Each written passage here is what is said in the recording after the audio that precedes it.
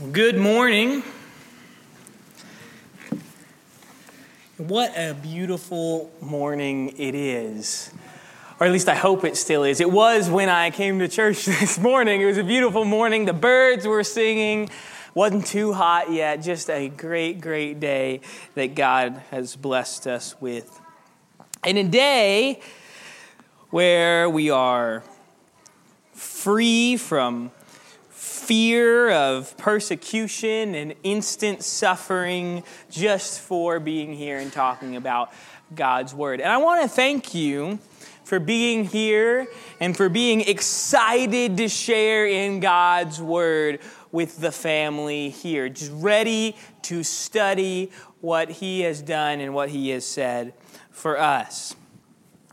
Over the last 6 months or so, I've been doing a lot of reading in the book of Acts. I think for far too long in my Christian walk, I sort of knew the basic facts and the main characters of Acts, maybe some of the big moments that happened throughout the book. And that was kind of where my in-depth knowledge stopped. I knew the basic gist of the book.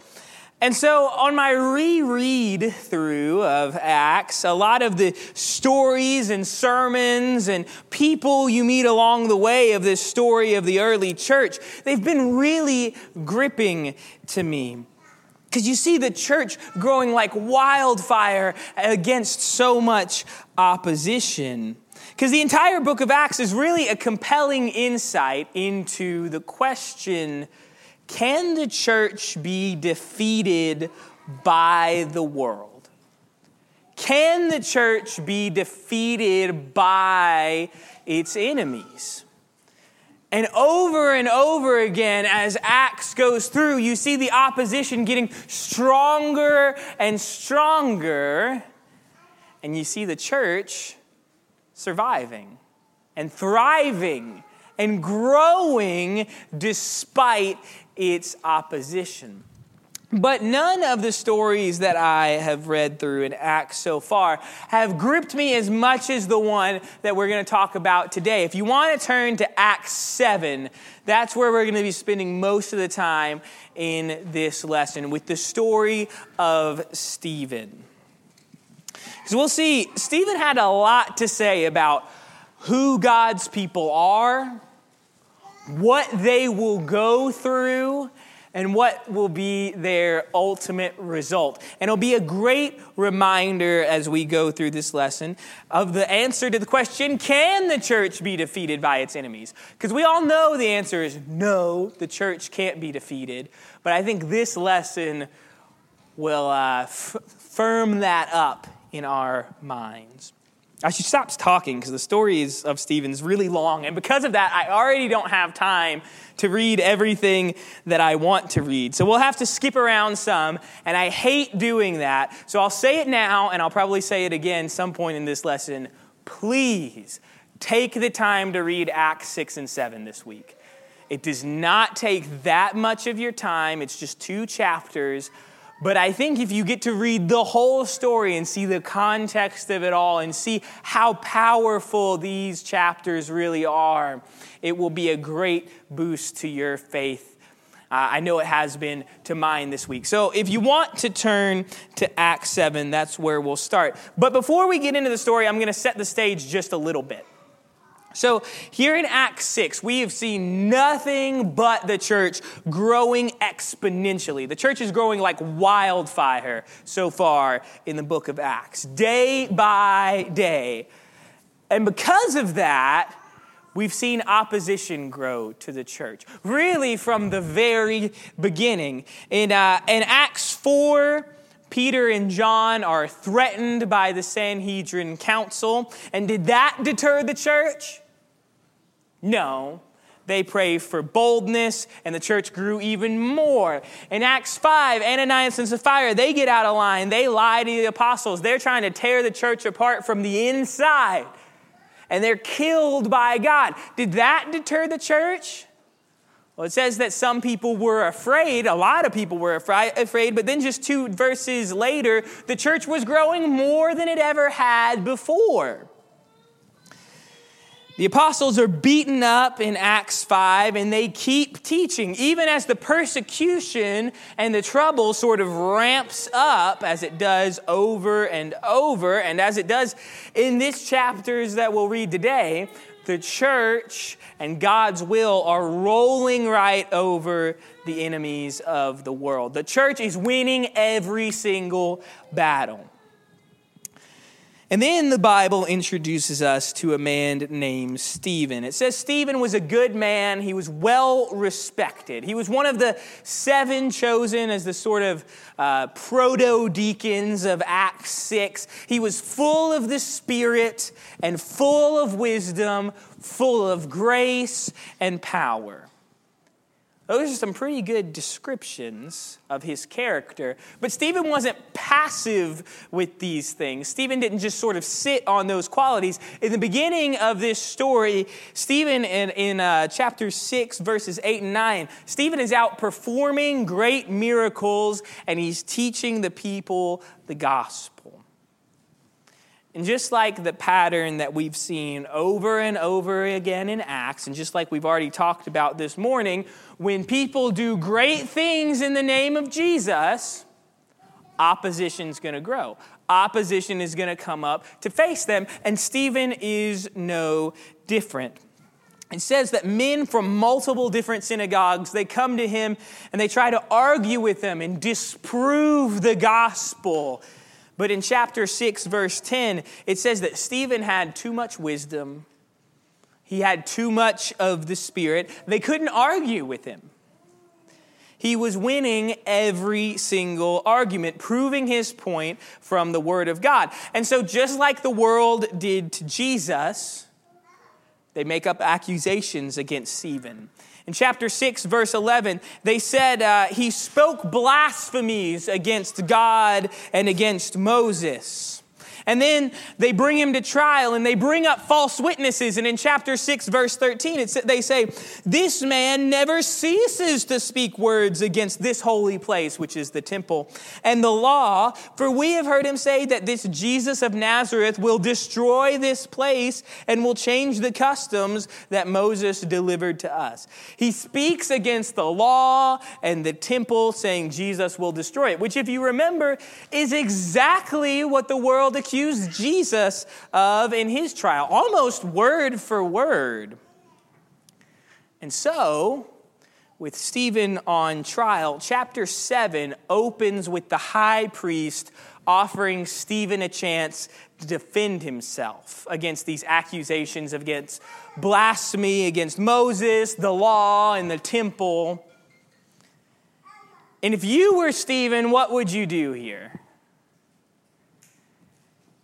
I don't want to presume for everyone here, but if I'm Stephen and the high priest says, all right, defend yourself, here's your chance. I'm saying, no, I didn't say any of that. You got to believe me. I'm not speaking blasphemy. This is crazy. That's not what Stephen does. In fact, Stephen doesn't talk about himself at all. In this entire chapter, you're never going to see Stephen say, well, actually, this is what I really said. None of that happens. Stephen doesn't offer a defense of himself.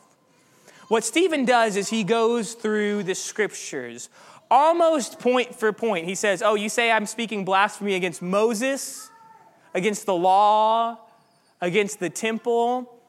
Stephen's sermon talks about the law, Moses, and the temple. He goes through everything point for point, and he says, no, I'm not speaking blasphemy. You have no idea what these passages are even talking about. In a way, Stephen kind of doubles down.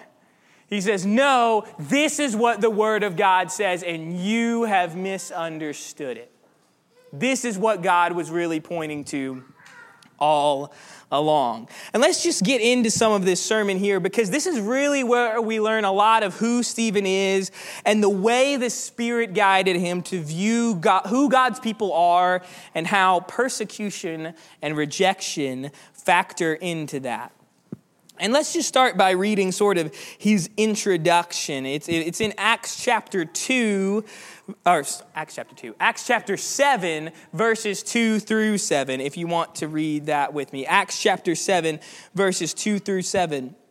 And Stephen said, brothers and fathers, hear me. The God of glory appeared to our father Abraham when he was in Mesopotamia, before he lived in Haran, and he said to him, go out from your land and from your kindred and go into the land that I will show you.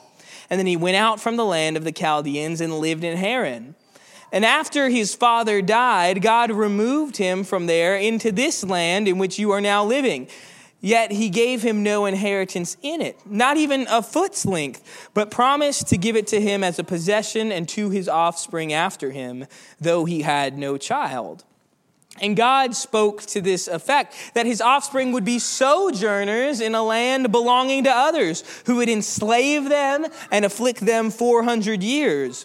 But I will judge the nation that they serve, said God, and after that they shall come out and worship me in this place. And if you want to skip down, let's pick up verse 9 and 10 as well. And the patriarchs, jealous of Joseph, sold him into Egypt. But God was with him and rescued him out of all of his afflictions and gave him favor and wisdom before Pharaoh, king of Egypt, who made him ruler over Egypt and over his household. And so here, Stephen starts by going back all the way to the beginning of the history of the Jewish people. He starts all the way back with Abraham and the patriarchs. But I think it's very helpful to remember, because I think it's really easy to get distracted in Stephen's sermon and just view it as like he's giving the people a history lesson. Like he's just telling them what's happened and that's it. That's not the point of what Stephen's doing. This is not a Jewish History 101 class. That's not Stephen's point. So I think it's helpful for us to remember that Stephen is emphasizing certain things. He has a main message. So let's just look for a second at what Stephen emphasizes here in these first few verses. So in verse 3, he says, the origin of the Jewish people, the start of this nation, what did Abraham have to do? He had to separate himself from his homeland and from his physical family. That the beginning of God's people had to start with a separation from what is physically important, the land, the people, everything that you knew. That's how God's people start, is this sort of separation. And it's hammered again on in verse 4 and 5. Abraham did not have a physical people. And in verse 6, his offspring would be sojourners and suffer themselves. They would actually have to suffer persecution at the hands of foreigners. But God says, I'm going to save them and I'm going to establish justice for them. So at the very beginning of God's people, we see God's people have to suffer sometimes. God's people have to be persecuted sometimes. God's people have to leave their physical situations sometimes. And they have to look past that for what God has called them to. And then with Joseph, it says Joseph is rejected by his own people. Because you would think, all right, so we have left Mesopotamia, we've left all that behind. Those are sort of the world, as we would say. They're the people outside God's people. So now the family is just pared down to just who are supposed to be the people of God. And that word supposed to is a really big deal. Because Joseph was rejected by people who were supposed to be the people of God. They were Israelites. They were the family of Abraham in the physical lineage, and yet they rejected Joseph. They rejected the dreams that God gave him. They persecuted him, and they shipped him off. They persecuted him and said, we don't want to have to deal with you. Get out. The people of God, the people who were supposed to be God's people, the physical lineage of Abraham, they rejected Joseph and he suffered on their behalf. Stephen's pointing out in this early part of his sermon, God's people are founded on suffering and rejection. that has been there since the beginning of God's people. And if you notice in his sermon, he's going to bring out, and that continues throughout the rest of the story. This is how God's people started, with leaving your physical family, with being rejected, and by suffering persecution. That's the sort of bedrock that a lot of this is built on. So let's get back into the sermon where Stephen really gets to his main point, I'd say. It's about Moses. Because if you remember, the first charge that they gave Stephen is he blasphemed against God and Moses. And so Stephen says, you want to talk about Moses? Let's go through the story of Moses. So let's pick back up in Acts chapter 7, and we'll start in verse 17. Acts chapter 7, verse 17. But as the time of the promise drew near, which God had granted to Abraham, the people increased and multiplied in Egypt until there arose over Egypt another king who did not know Joseph. He dealt shrewdly with our race and forced our fathers to expose their infants so that they would not be kept alive. At the time that Moses was born, he was beautiful in God's sight. Skip down to verse 22. Moses was instructed in all the wisdom of the Egyptians, and he was mighty in his words and deeds. And when he was 40 years old, it came into his heart to visit his brothers, the children of Israel. And seeing one of them being wronged, he defended the oppressed man and avenged him by striking down the Egyptian. He supposed that his brothers would understand that God was giving them salvation by his hand, but they did not understand. And on the following day, he appeared to them as they were quarreling and tried to reconcile them, saying, "Men, you are brothers. Why do you wrong each other?" But the man who was wronging his neighbor thrust him aside, saying, "Who made you a judge and a ruler over us? Do you want to kill me as you killed the Egyptian yesterday?" And at this retort, Moses fled and became an exile in the land of Midian, where he became the father of 2 sons. Stephen says God sent Moses as a sort of salvation-bringing figure to the people of Israel. God sent Moses to say, all right, it's time to get out of slavery. Let's get up and go. And the people rejected him. His own people rejected him. And so verse 25 says they rejected God's salvation that was going to be given through Moses. In other words, Israel, the people of God, the people who are supposed to be the people of God, they chose slavery over God's plan of salvation. And Moses was rejected and sent away from the people. But of course, that's not the end of the story of Moses. So let's pick back up in verse 34. This is right in the middle of God speaking to Moses at the burning bush. It says, "I have surely seen the affliction of my people who are in Egypt, and have heard their groaning, and I have come down to deliver them. And now come, I will send you to Egypt." And this Moses, whom they rejected, saying, "Who made you a ruler and a judge?" This man God sent as both a ruler and redeemer by the hand of the angel who appeared to him in the bush. This man led them out, performing wonders and signs in Egypt, at the Red Sea, and in the wilderness for 40 years. This is the Moses who said to the Israelites, "God will raise up for you a prophet like me from your brothers." This is the one who was in the congregation in the wilderness with the angel who spoke to him at Mount Sinai and with our fathers. He received living oracles to give to us, but our fathers refused to obey him, but thrust him aside. And in their hearts they turned to Egypt, saying to Aaron, "Make for us gods who will go before us. As for this Moses who led us out from the land of Egypt, we do not know what has become of him." And they made a calf in those days and offered a sacrifice to the idol and were rejoicing in the works of their hands. So now Stephen's given us the rest of the story of Moses, the Exodus, Sinai. He kind of ties it all up in one little short section. And again, we ask why. What is Stephen trying to emphasize?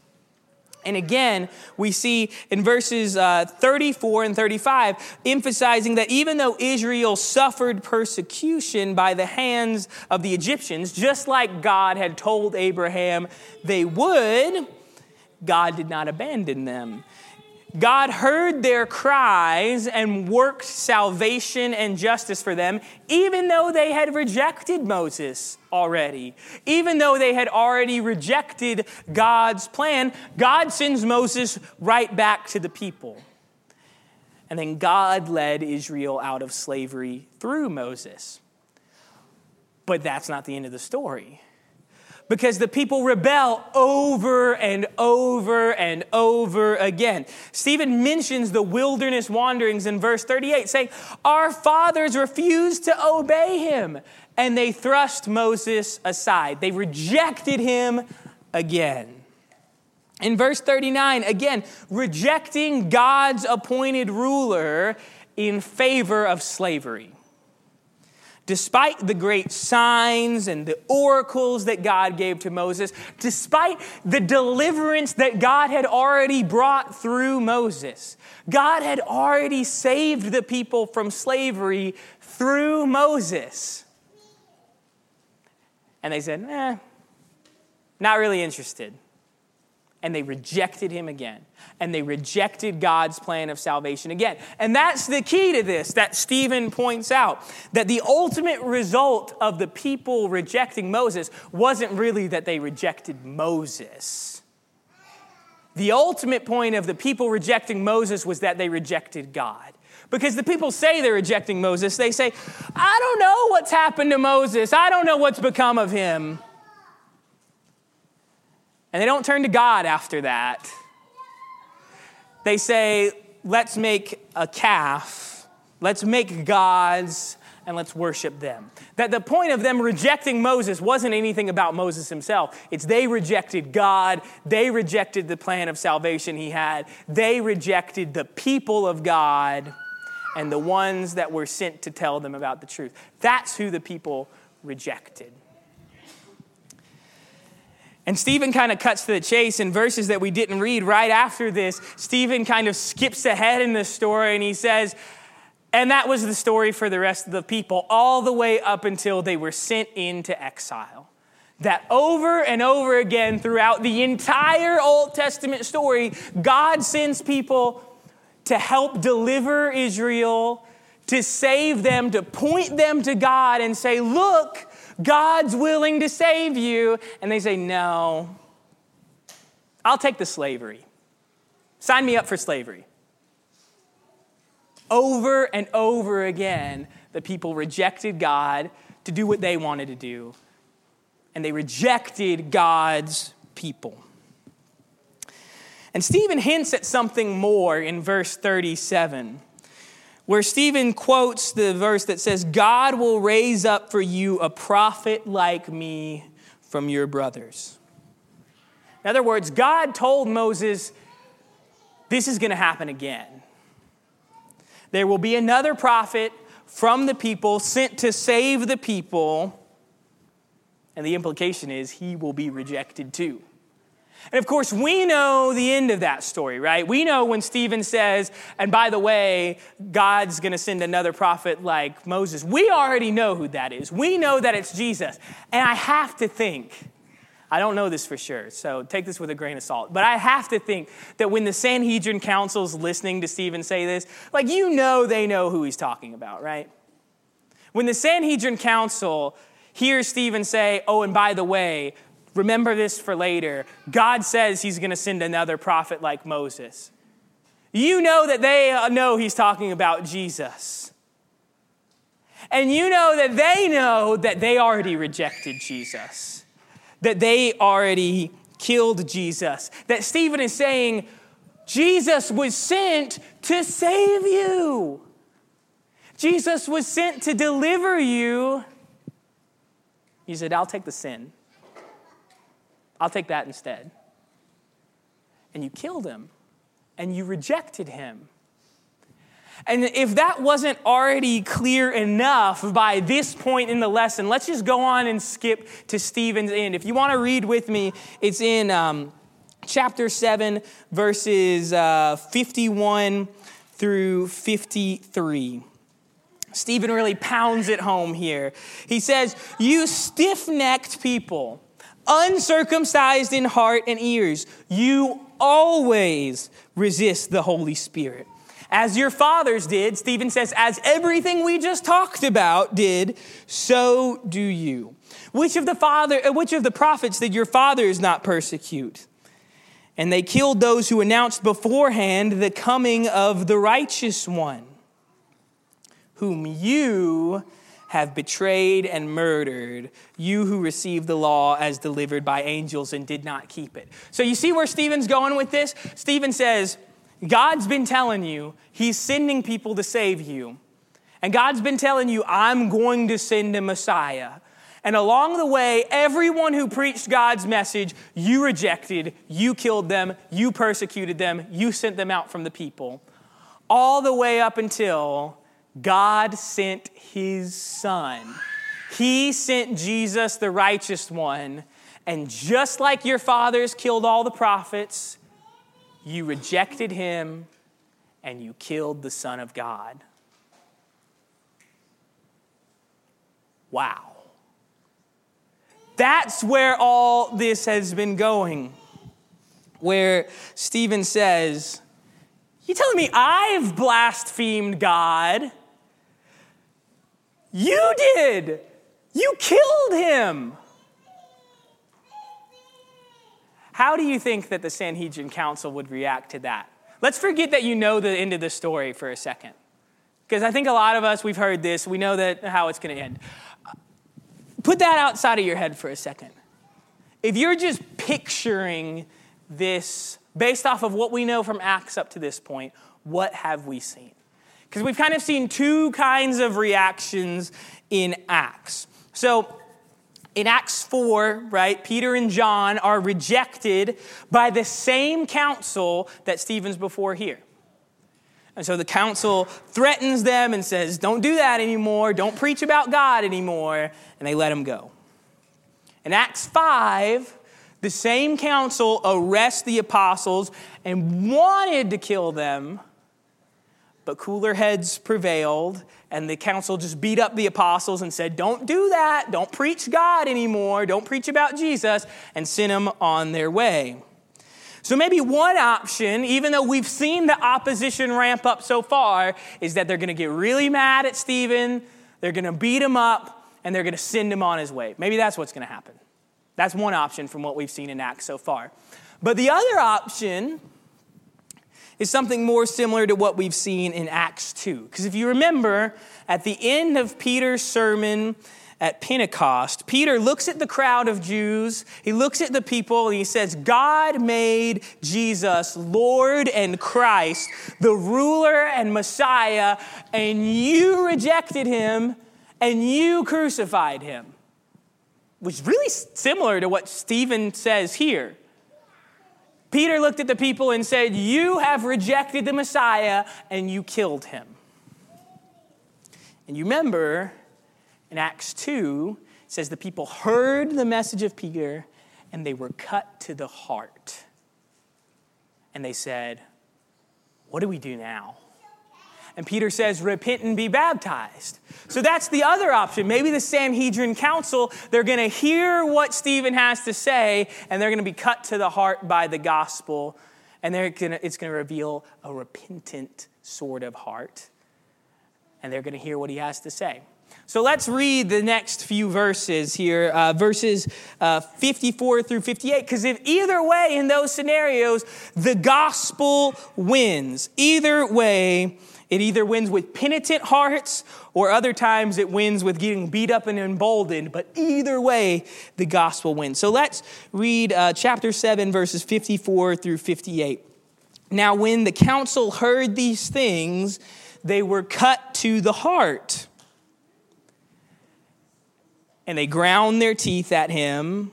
But he, full of the Holy Spirit, gazed into heaven and saw the glory of God.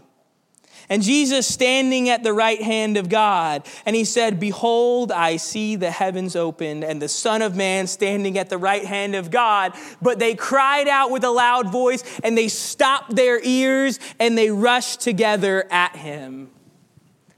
And then they threw him out of the city and stoned Stephen.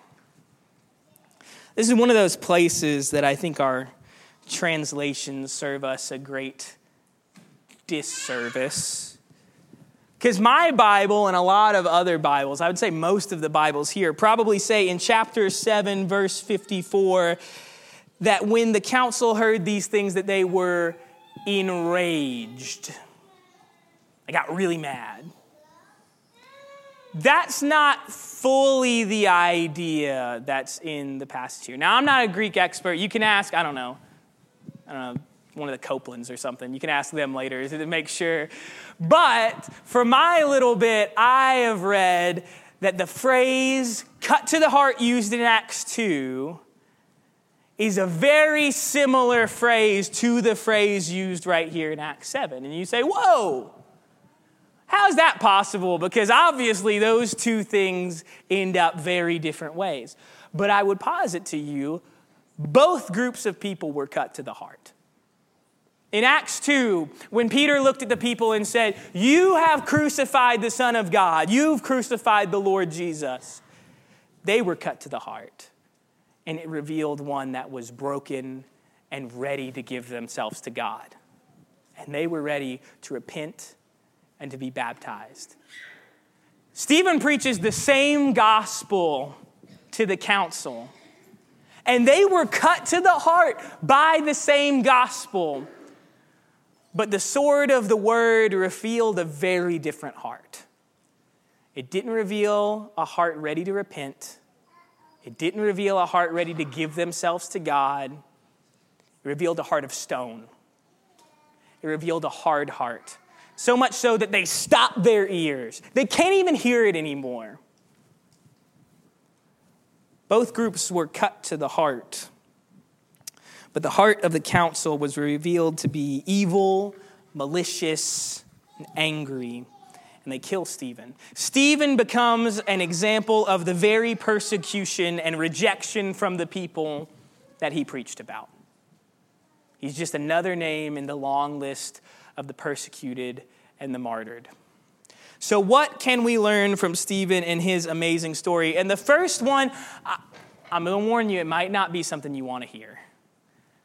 But it's something you need to hear. God's people suffer rejection and persecution. Stephen goes all the way to the beginning of God's people, Israel, and he says, Abraham had to leave his family and everything he knows. Joseph was betrayed and persecuted by his own brothers. Moses was rejected more times than you could possibly count. And why? Because people reject God. And when people reject God, they reject his word and they reject his people. Over and over again throughout the scriptures, God's people are rejected. They're rejected by their own families. They're rejected by their friends. They're rejected by the people that live in the same town as them, and they suffer persecution.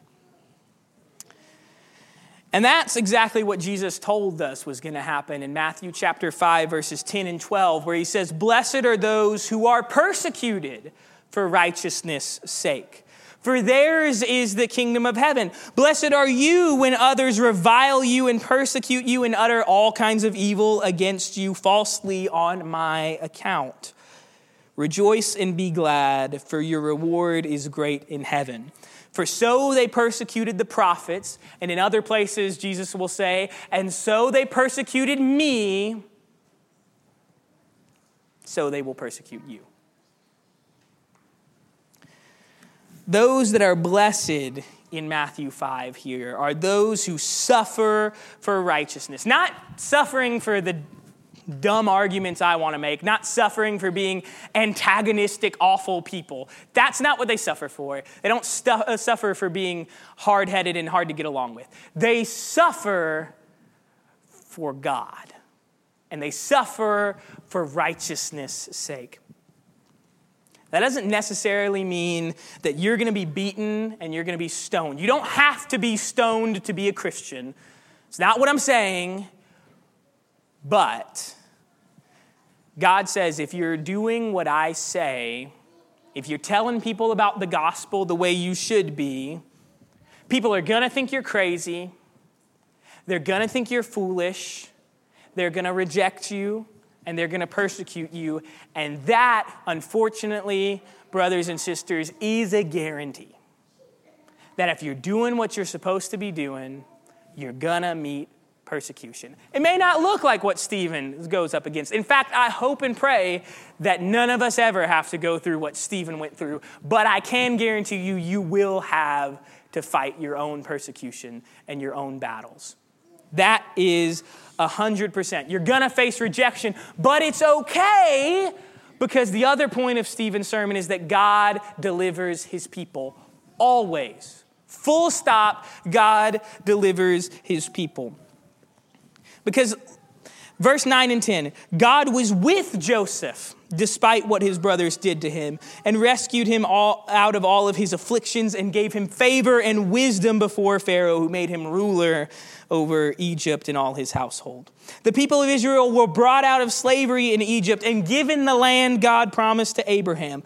Over and over throughout the book of the law, God showed that he was with Moses. And that's the story of Stephen himself.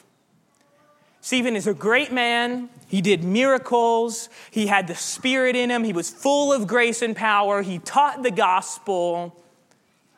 But he was rejected. He was persecuted. He was stoned. He was killed for doing what he needed to be doing. And yet, God delivered him. And you say, whoa, Gavin, you must have read a different end of the story than I did. Because when I read the end of Stephen's story, I did not see Stephen getting delivered. In case you didn't know, he died. And that's true. But I don't think it's coincidence that in the passage that emphasizes over and over again, yes, God's people will be rejected, and yes, they will suffer, but God's going to deliver them. I don't think it's a coincidence that in chapter 7, verse 56, one of the last things we see Stephen say is, "Behold, I see the heavens opened and the Son of Man standing on the right hand of God." And then in chapter 7, verse 59, he says, "Lord Jesus, receive my spirit." The end of Stephen's story is deliverance. Do you believe that? The end of Stephen's story, despite death itself, God receives Stephen. And Stephen receives the ultimate deliverance, God saving his people. I don't know whether your deliverance is going to come in this life or not. I don't know that. Sorry to say, but I wish I did. I can't guarantee you that God is going to deliver you directly from every single bit of persecution and opposition. I can't guarantee you that God is going to bring you up and show your enemies, "Hi, you were all wrong. This person's my person. This guy's part of God's people." I can't guarantee you that. But I can guarantee you something a lot better. That no matter what pain or suffering or rejection or trials, any of it, no matter what you face in this life, God will deliver you in the life to come. That is a promise and a guarantee. You can stamp that with 100% approval. That's what everything we do here is built on, is that hope that we have something better coming no matter what happens here. That's the story of Acts. That's how the church survives no matter the enemies, because they all know there's something better. That's the story of Moses. He rejected all the things in front of him in Egypt, and he sought God's blessing. That's the story of Stephen, and that can be your story. I want it to be your story. And so this comes the part of the lesson where we normally offer the invitation. And I just ask, let's plug into the salvation that God offers. Because God's there. He's not going to leave you. He's not going to abandon you. All you have to do is follow him. And you can have that hope for deliverance that all of these great men had. You can have the hope for deliverance that Stephen had. And you can know God has me no matter what happens. So, if you're not a Christian, you can repent and be baptized today. You can join into that salvation. Accept God's plan. But if you have been a Christian, you got lost somewhere along the way, you got distracted by the temptations and the persecutions of the world, come back. Let's talk about it. I'd be happy to pray for you. I know the elders here would be happy to pray for you. There are so many people here that would be happy to pray with you and for you. So whatever your need, please feel free to come to the front as we stand and sing.